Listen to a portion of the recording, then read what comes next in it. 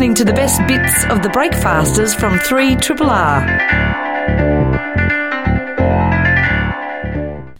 You're listening to Breakfasters here on Triple R with Jeff Geraldine and Sarah. Alan Bro is an actor, comedian and broadcaster. He's just released his new book, Charlie and the Karaoke Cockroaches, out through Pan Mac. Very pleased he's joining us here in the studio. How are you going? Good, thank you. How are you all? Very well. Excellent. Thanks for having me here. It's delightful. Oh, it's a pleasure. Delightful to have you. It's nice and warm, can I just say, which is an advantage anywhere at the moment. Well, we do what we can for our guests. This book is the return of Charlie, last seen in your previous book, Charlie and the War Against the Grannies. Yes. Why don't you give us an idea who Charlie is and what happens to him? Well, in the first book, Charlie and the War Against the Grannies, Charlie's 12 years old, and Charlie... There's sort of two main characters. There's Charlie and there's his best friend Hills. And Charlie is an overthinker and worries about everything. In fact, stays awake worrying that he's staying awake worrying, and that then thinks that if worrying was a sport, he would finally be good at sport. But he's not sure why people need to be good at sport and why that's something he's worried about. Whereas Hills, his best friend, wants to join the army. And she acts like she's already in the army. So she says affirmative instead of yes and negative instead of no. And she's very, very direct. She lives in a caravan on the front of her mother's lawn. That's the dream when you're 12 years old. Well, it is. And her mother bought the caravan because Hills built a flamethrower and burnt down 3 rooms in the house. So her mother bought a caravan and said, go and live on the front lawn.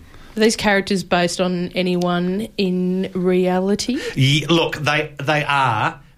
Charlie, in some ways, Charlie is the actual me and Hills is the idealised me. I've only realised that recently. It didn't come as a complete shock, but I went, oh yeah, I'm quite like Charlie and would have preferred to be a lot like Hills. Did you have to see a doctor to work that out? I've seen a lot of medical professionals in my life, and yeah, look, I've worked a lot of things out, but still, luckily for the medical professionals, there's still a lot of things that I need to work hard at. What were we talking about? Sorry, the characters IRL. Oh, yeah. They are a lot like me. Hills is based on a friend of mine who I've known since high school, who served in the army. Yeah. He asked me recently. He said, she says a lot of things that I say. And I go, yeah, she's based on you. And he went, and his daughters, he's got 2 teenage daughters, they just thought that was hysterical because they'd both read the book and worked that out immediately who it was like.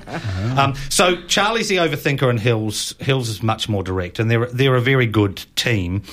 In the first book, Charlie wants to get a paper round because kids don't have paper rounds anymore. And he realises that in his neighbourhood the reason for that is because the paper rounds are, of course, controlled by a cadre of evil grannies. And he has to go to war against them. And they remain evil throughout.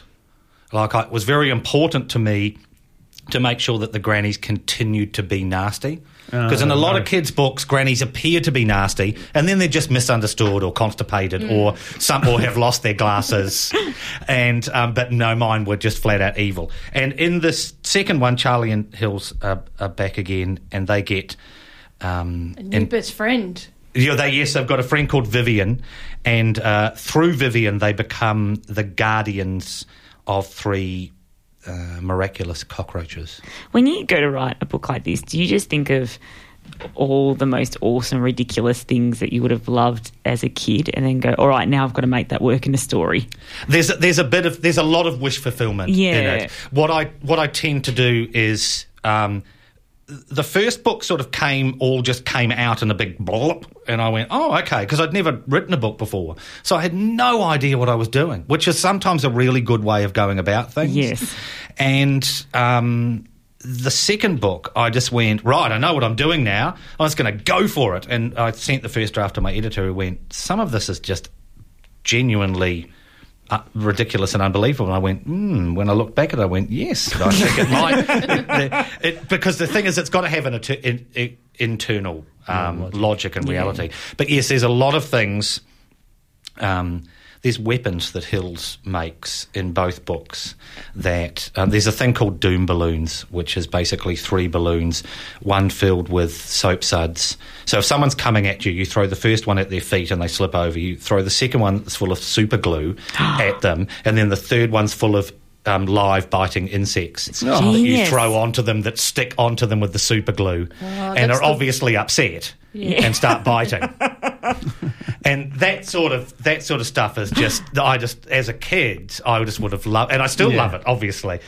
So yes, there's a lot of wish fulfillment where I go, this is something I never saw in a book when I was young, and so I'm going to put it in my book. In the book, Charlie's a digital orphan because his parents won't stop looking at their phones. Yeah. Is it harder these days, do you think, writing for kids when they have so many other entertainment options? You know, when you're... do you feel like you're competing against whatever's on the iPad, whatever apps, whatever's on... Or fidget spinners. Fidget spinners. Yeah. Non-digital things. My daughter came home and said, I would like a fidget spinner. And I said to her, I have no idea what you are talking about, but I think it sounds euphemistic and you're not having one. I can't think of anything worse. When you are of a certain age, you can go out and buy one of those by yourself. And then I saw what they were and I just went, wow, okay, I don't even understand that. I think... I don't consciously think of that, but you do realise that you are. But it competing against everything. But it's really interesting because when I was younger, there were lots of classic books that kids could read, you know, Alice in Wonderland and Peter Pan and The Secret Enid Garden Blyton. and Enid Blyton and things like that. But I can't remember there being a huge amount of contemporary literature. Now you go into bookstores. Well, for instance, Readings and in Carlton and the Sun bookstore in Yarraville now have kid stores, separate stores. So there's a lot out there. So I think kids are very engaged in reading, you know, the Harry Potter books, the Treehouse books that Andy Griffiths and Terry Denton write. And so in a way there's a lot more to compete against, but reading amongst kids seems to be growing and growing and growing. So I think it's probably balancing it out. And a lot of them, I think parents buy ebooks and the kids read them on their iPads. You're a man of many hats. In the bio for this book, you say you've been a director, a broadcaster, a composer, a musician and a singer. You also say you've been a dancer. Yeah. Tell us about your dancing career. Yeah. So when my two main bits of dancing, Spicks and Specks, the show that I did for years on the ABC.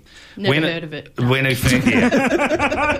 It's people liked it evenly, but I watched it once and I found it just mysterious. We did a finale tour and we went around the country and we played, and one of the opening of the show was the three of us, Adam, Miff and myself, came out after having had an argument about how the beginning should go with very different versions of the beginning. Adam's was a sort of John Farnham-esque Australian-style beginning. Miff was dressed as Beyonce. Love it. Yeah, why wouldn't Yeah. you? And I was dressed as Fred Astaire and did a tap dancing solo. So this was proposed and I went, yes, I totally will, but I don't know how to tap dance.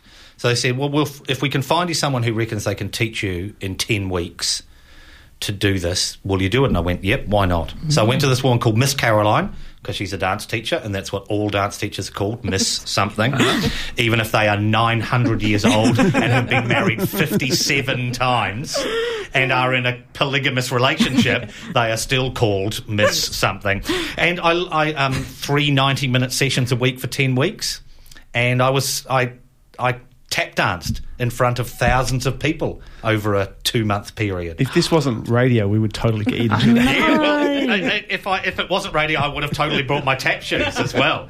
My daughter did tap dancing with Miss Caroline, and one time my daughter was going to be the only person in class. Some kids were away, so I took my tap shoes and I put them on. She said, "What are you doing?" I said, "I'm going to do the class with you." And she went, "You can't tap dance." I went, "Yes, Have I a can." look at this. And I did, and I pulled out some moves. I slipped over and smashed onto my side And she just looked, and I thought, well, at least that'll be funny. She was just looking at me. She was like 3.5 years old and just shaking her head like, oh, you total dick. What are you like?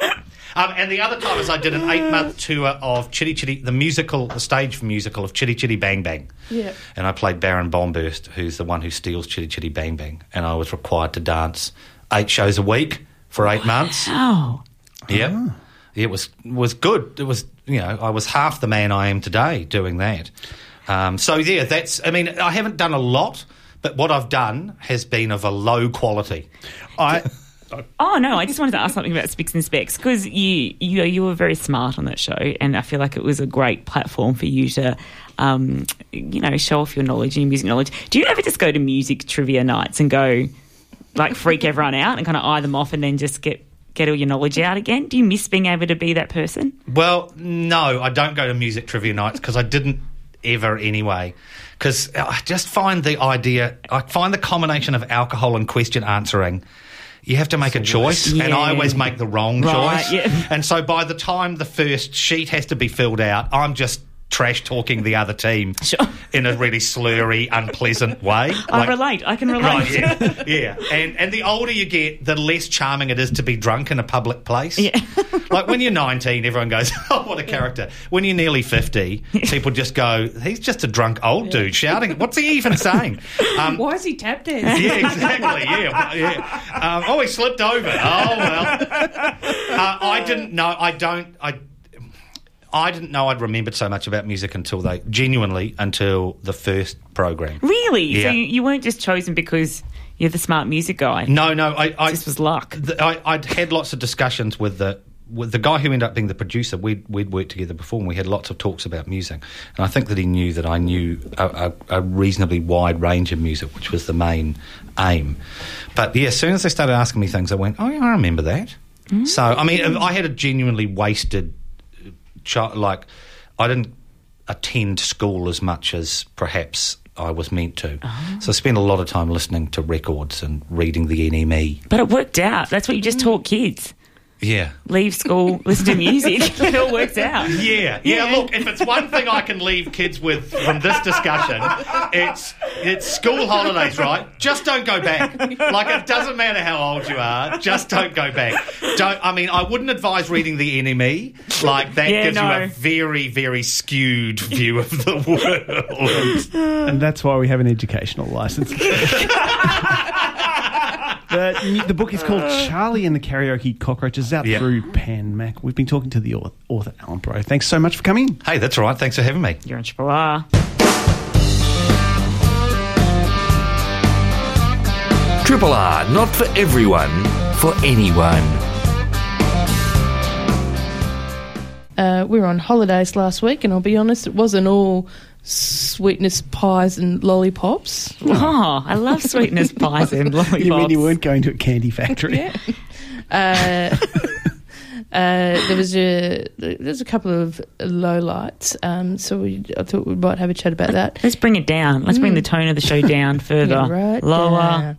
Here we go. Into the dark.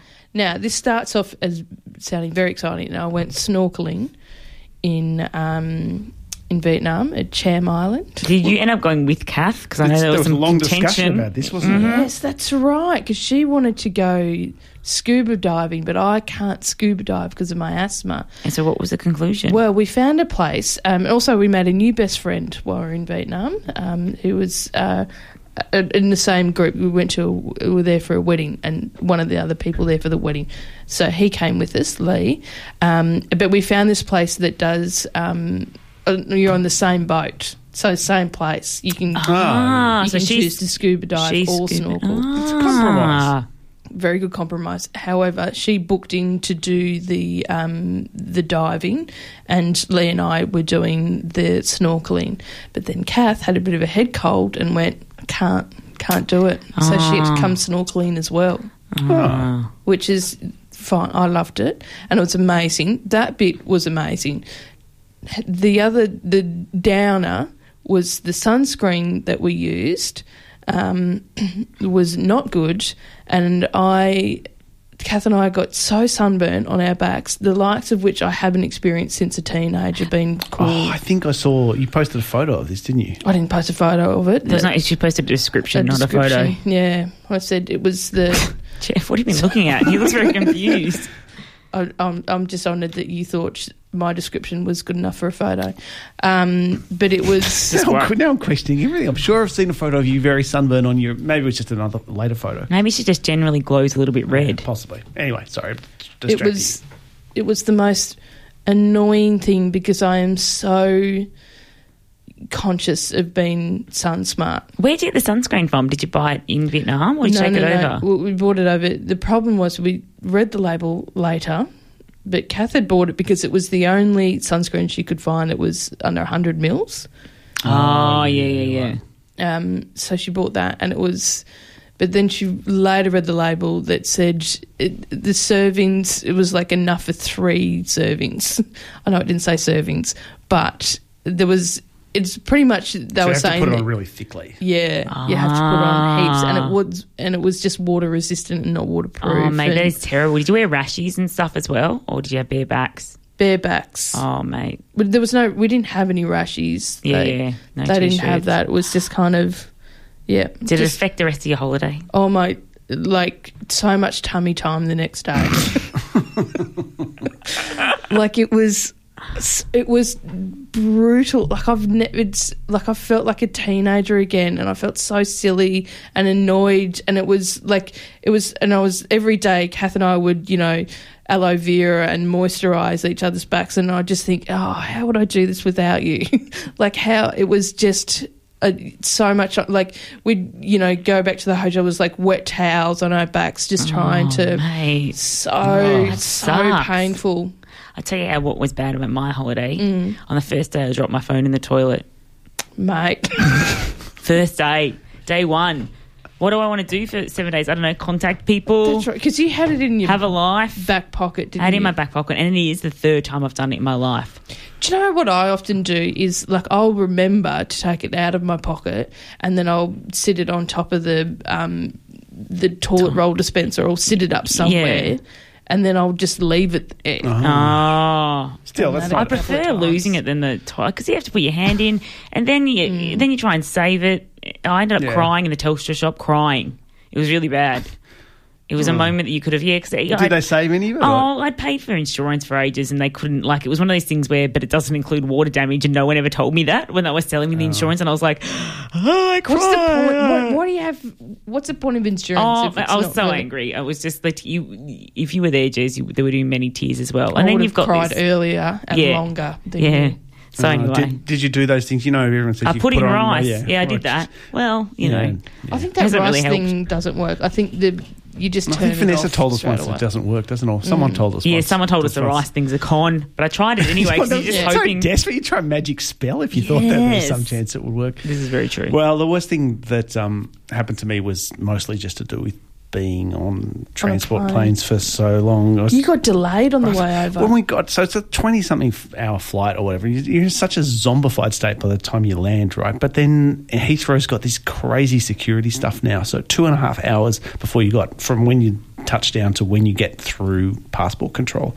And it was just this mad queue. Like there were only 3 guys. 3 of them and I thought when you get there that they were going to do something because they had all the terrorist attacks. I thought they'd actually do something to justify this long queue, that they were going to, I don't know, put you through some special machine or look you up on some computer program. But it was just the usual thing. Give a cursory glance at the passport and then on your way. So there wasn't extra security measures, they were just understaffed. Yeah, do you do that thing where you get off and you're so tired, you've been on the plane for 22 hours and you're looking at the different queues to choose from and you're desperately trying to work out which one the shortest one is? I always do that and I jump from line to line and then I get all angry when one line starts moving faster than mine. That's right, and everyone's in such a bad mood. But on the way back, so on the second leg, it was already like 14 hours to Singapore or whatever, and there's another 8 hours or 7 hours or something from Singapore to Melbourne. But I got on the plane then and I thought, because I'd got I hadn't got the ticket that allowed you to specify what seat,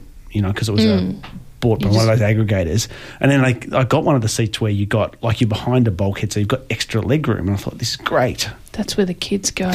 Yes, that was with the kids. And the first woman sat down next to me with her little infant. I thought, okay, well, you know, but there's no one on the other side, so that's fine. And, like, she was really nice about it. I thought, this poor woman's got to have this. The kid was already crying before we got on the thing. So, and you can't really get angry or anything, you know, because it must be really hard. You were a child once. I was a child, but then another woman sat down next to me also with a child, and then they got the bassinets out, and you could say, I was wedged in between these two bassinets with these poor bloody children, these poor bloody women. But do you reckon that the babies, what was like having the extra leg space, was that worth it? Because I feel like I just always want to be at the front. With it was worth it at first before the bassinets got put on there, because then I thought, okay, you can get up. And there was even room you would be able to stand up. Yeah.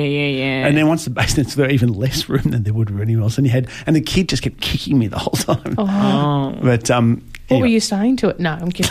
Well, again, you can't do any because you don't want to be that guy. Like, yeah. You know, yeah. And you know, I mean, a kid doesn't know what's going on, but yeah, it really was just pounding with his legs the entire time. But you got moved, didn't you? Eventually, a guy came and moved me, which was good because they were being really embarrassed about it as well. Because I kind of feel like if you're traveling with a kid on a plane, you're really conscious maybe of the effects it's having on everyone else when it starts crying and stuff. And so, yeah, eventually I got moved.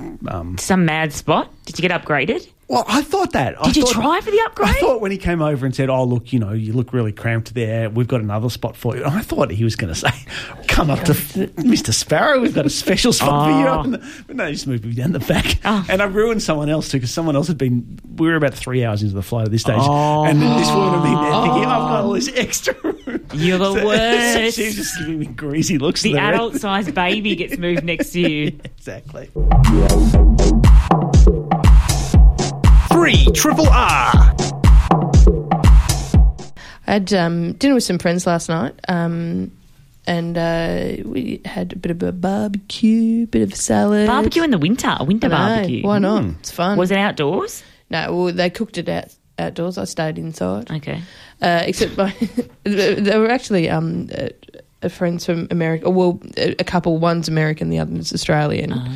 But our Australian friend, he goes, I'm going to go out and I'll go out and do the grilling. I'm like, mate, you are Australian. It is a barbecue. Don't you be grilling. You're not grilling, you're barbecuing. Is grilling I didn't even know that was a term for barbecuing. There you go. Yeah. Gonna go put some hot dogs on the grill. Yeah, chuck something on the grill. Anyway, but we had a bit of salad. One of the salads had olives in it. And our American friend, she has a theory that for a relationship to work well or to be perfect is one person in a relationship has to like olives and the other person doesn't. And that is a sweet combo. Because one person would eat the olives that weren't wanted, so they never go to waste. I wish listeners could have heard the conversation earlier. Me trying to explain to Sarah Smith what I was going to talk about. What do you mean? What is the olives? I thought you were saying... I didn't know how else to get across. Well, because you didn't say that what made it good was that one person would eat the olives and the other person wouldn't. No, I could have gone the other way around, couldn't it? You could think, well, maybe if one likes and one doesn't like. It'd cause tension because there'd constantly be olives in salads that weren't welcome. Or yeah, that's the relationship be over before it'd be a disaster. See, but then... One person's perfect relationship is another person's hell. But olives are easy to pick out. They certainly are, but they do leave a residue on a pizza because I've got a friend who picks off olives and she can always taste the kind of olivey after. They're strong. Do you like olives? Yeah, I do. I like them cooked and I like 1 or 2 not cooked, but not too many. Okay. I get to a point where I go, that's enough. And so you wouldn't have like a jar of olives in your fridge? We do because Andrew likes them a lot. There you go. Yeah. Also a friend... The theory is being poured out. It's true. I ate the occasional one. A friend of mine got married recently and her little takeaway thing, bonboniere, was olives that her family had made in a little jar, like personalised olives. I would be very disappointed in that. Oh, you don't like olives? No. Oh, and can I tell you how much Andrew likes olives? At the end of the night, we were one of the last to leave. Of course we were. And the mum was like, we have so many jars of olives. Take them. So Andrew and I left in an Uber with him juggling about like 15 jars of olives in his arms all the way home, and our fridge was just olives for a month or so, which he loved. But It's a good theory, Yeah. I reckon. So maybe you've got one as well. You can text us on 0466981027. What's your recipe for a perfect relationship? Jeff, Do you like olives? I do like olives. Look, I think you've got to kind of... let's take it beyond the olives. Yeah, no, I think you've got to compliment each other, but not too different, if you know Yeah. what I mean. Like, if you just totally... I think you also need to remember that one doesn't like olives if the other person doesn't like olives. I think you need to remember Keep that. it front of mind. Yeah. Yeah, so like Steph has a real sweet tooth, for instance, whereas I don't. Yes, what are you talking about? What? You don't have a sweet tooth. No. I've seen you. Well, you went across the road the other day and bought a bunch of cakes, and I've never seen someone eat a cheesecake faster than you ate that cheesecake. Jeez. I bought you. You said we need to get some Yes, treats. but then you were like, "Ooh, cheesecake!" I was like, Jeffy, you are. What a dollar. You are. For you to say you don't have a sweet tooth. It's a What lie. happens off air stays off air. Last time I get you treats. It's a lie. For you nothing. No, tell us how you're not a... Yeah, anyway. But no, so I think you've got to compliment each other, but not in a way that's... Like, if you absolutely hate something that the other person likes, it's never going to work, yeah? But Yes. if you yeah. can just sort of come at things from a slightly different angle, I think maybe that's sort of like what your theory is getting at, yeah? But Well, I think the Back to perfect the old. relationship is if you go for the same football team.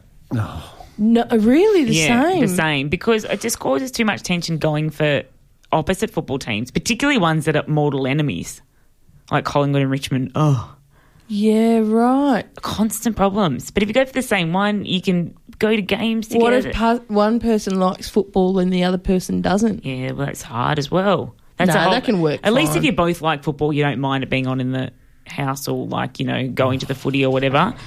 Yeah. that's the worst. Yeah.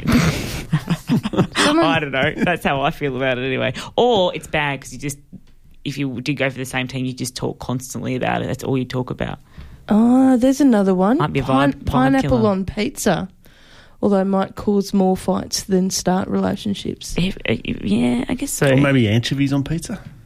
I know that's I love- always very controversial. Do you like the I anchovies? do. I like that, and I like olives. I like those kind of... I'm a pineapple on a pizza girl. Someone's just tweeted perfect relationship. Messaged us. Each person thinks they have 51% control. That's very true. Amen to that. I didn't know anyone had control in a No, it's relationship. all about who's got the upper hand. Or who's got the sweet tooth. We were talking about perfect relationships. Yeah. And what makes someone... Do you need to move your microphone, Jeff? It's very food. It's pretty food related. It is very food related. Like we got another text that came in and says, "Hi guys, I don't eat prawns, so they end up on a friend's plate. Another friend doesn't eat mushrooms, so they end up on my plate. Perfect friendship. So- Maybe you're in love with your friends. Maybe when friends become lovers. That's a Yeah. whole other talk break. So... why is it all food related? I find that really weird. There's something innately about sharing meals that needs to work. It doesn't, I don't know. I always feel like food is kind of a metaphor for relationships. Maybe I just think about food a lot, Yeah. and Yeah. that's all it is. It's as simple as that. Yeah. Just thinking about food. Well, how's Eat it? together, you stay together. How is food a metaphor for relationships, Jeff? I'm interested in that. No, it's... I don't even know. Don't ask me things like that. 3 triple. You're listening to Breakfasters here on Triple R with Jeff, Geraldine and Sarah. No Way, Okay, Fine. A memoir of pop culture, feminism and feelings is a new book out through Hachette. Its author is Brodie Lancaster, who is joining us now in the studio. Welcome to Breakfasters. Thanks. Good morning. Good morning. Good morning to you. Tell us how this book came about. It's a memoir, but it's made up of almost standalone pieces. Were they all written at the same time? Or Yeah, I pretty much wrote it all last year from like January to it was due in September, so like till like August, with like breaks for like feeling like I couldn't do it, like I can't do it. I'm not going to write anything for a while. But it kind of started because I had written a few things for the internet and a publisher at Hachette had kind of seen a few of them and approached me about writing a book. But I was like 24 at the time, and I was like, I don't think I can do that.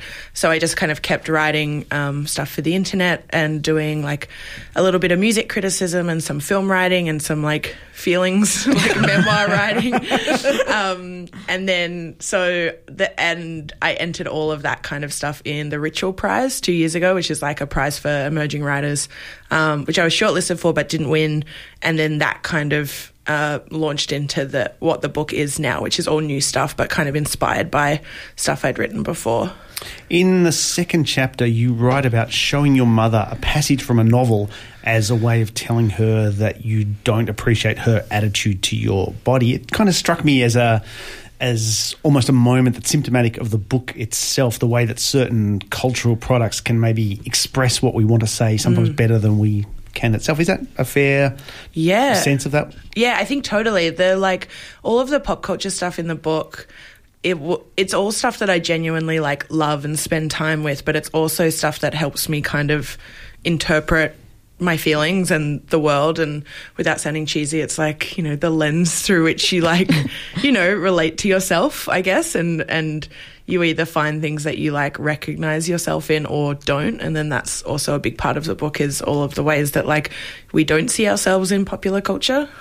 When I was reading this, there was many moments when I would like stab the page with my finger and be like, me too, that happened to me. And I was struck by how relatable so many of the experiences were, but also how unwilling I would be to put myself out there and write those experiences down. I felt really empowered reading you doing it.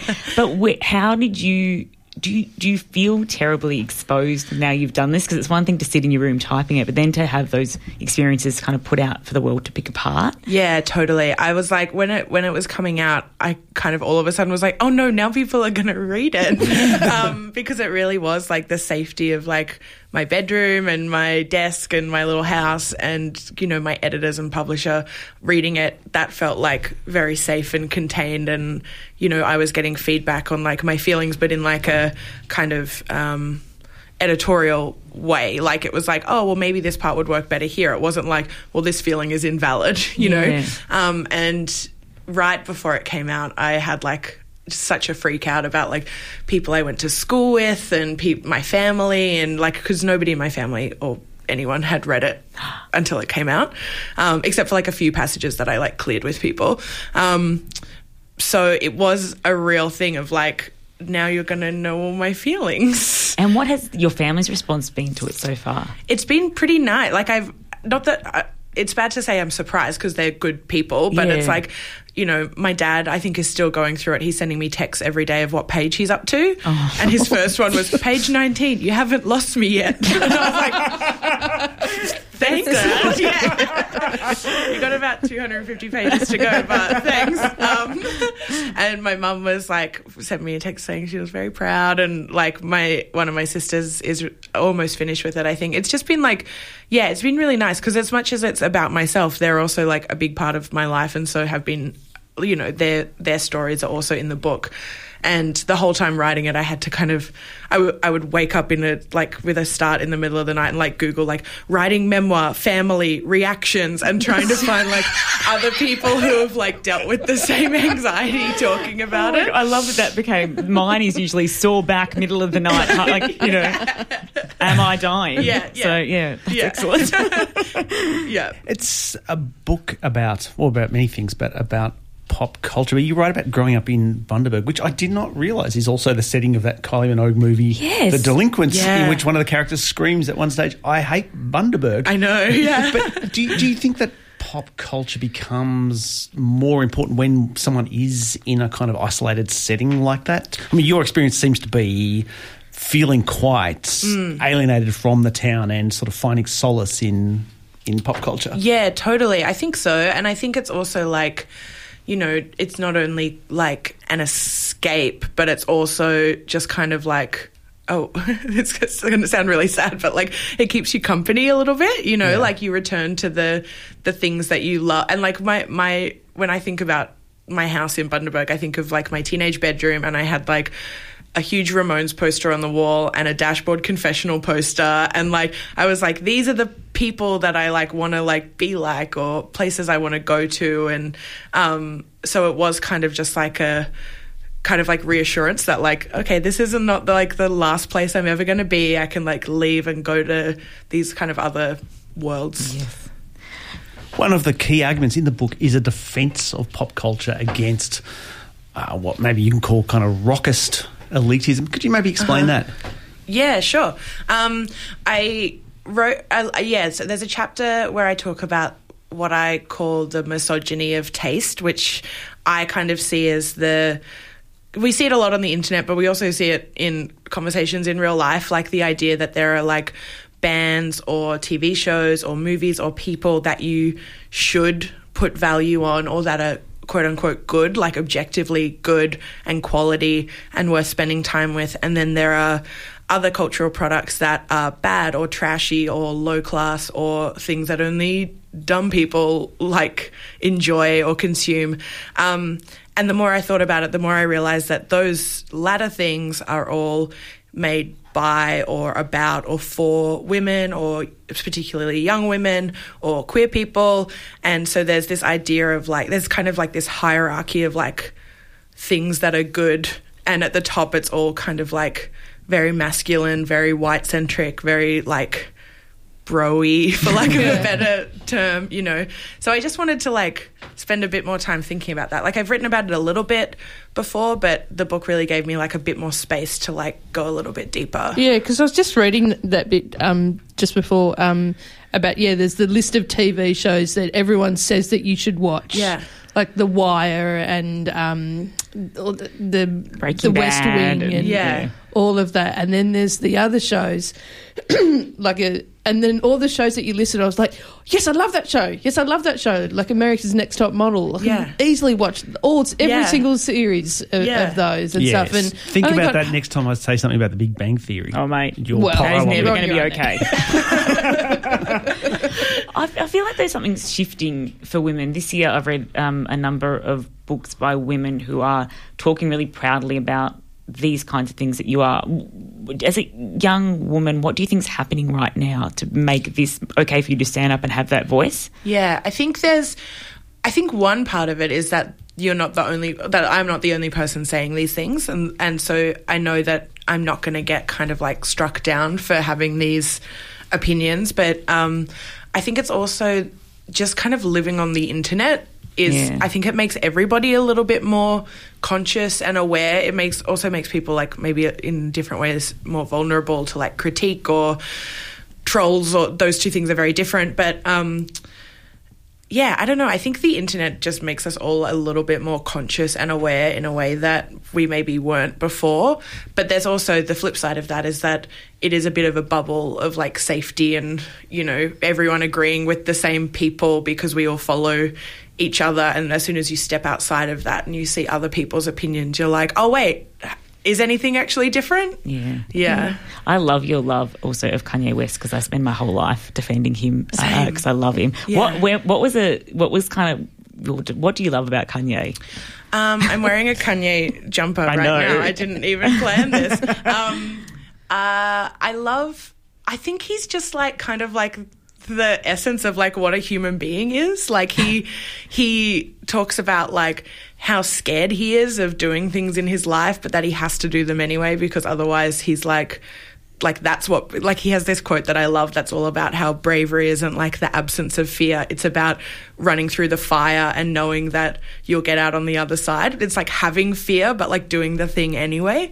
I also just love he's obsessed with his own work. But he's also obsessed with other people's work. And so when he says stuff like, I'm one of the greatest rappers of all time, it's like I trust him because it's not just blind ego. It's like he knows everything about music. He's like an encyclopedia, and he knows his place within it. I also think he's like a little bit psychic. Like because the stuff he does. So do I. Yeah. He's always ahead of the curve. He's always ahead. And so we criticize him now, and then in 5 years we'll be like, Oh, he was right. Yeezy was right. Yeezy was right. You're having a launch of this book coming up on Sunday. Sunday. I believe. What's happening there? It's at the Gasso. It's from 4 till 7, a nice little afternoon, so then you can go and watch Australian Ninja Warrior afterwards. And it's going to have... I wanted it to be like a fun little gig instead of just like a regular book launch. And so Japanese Wallpaper is DJing, and my friend's choir, Crying on the Eastern Freeway, is going to be singing, which I'm so excited about. And then Suscunts are going to play. Yes. Yeah. My favourite band. Arvo. The book is called No Way, Okay, Fine, a memoir of pop culture, feminism and feelings. It's out through Hachette. Its author is Brodie Lancaster. Thanks so much for coming in. Thank you. You're listening to the best bits of the Breakfasters from 3RRR.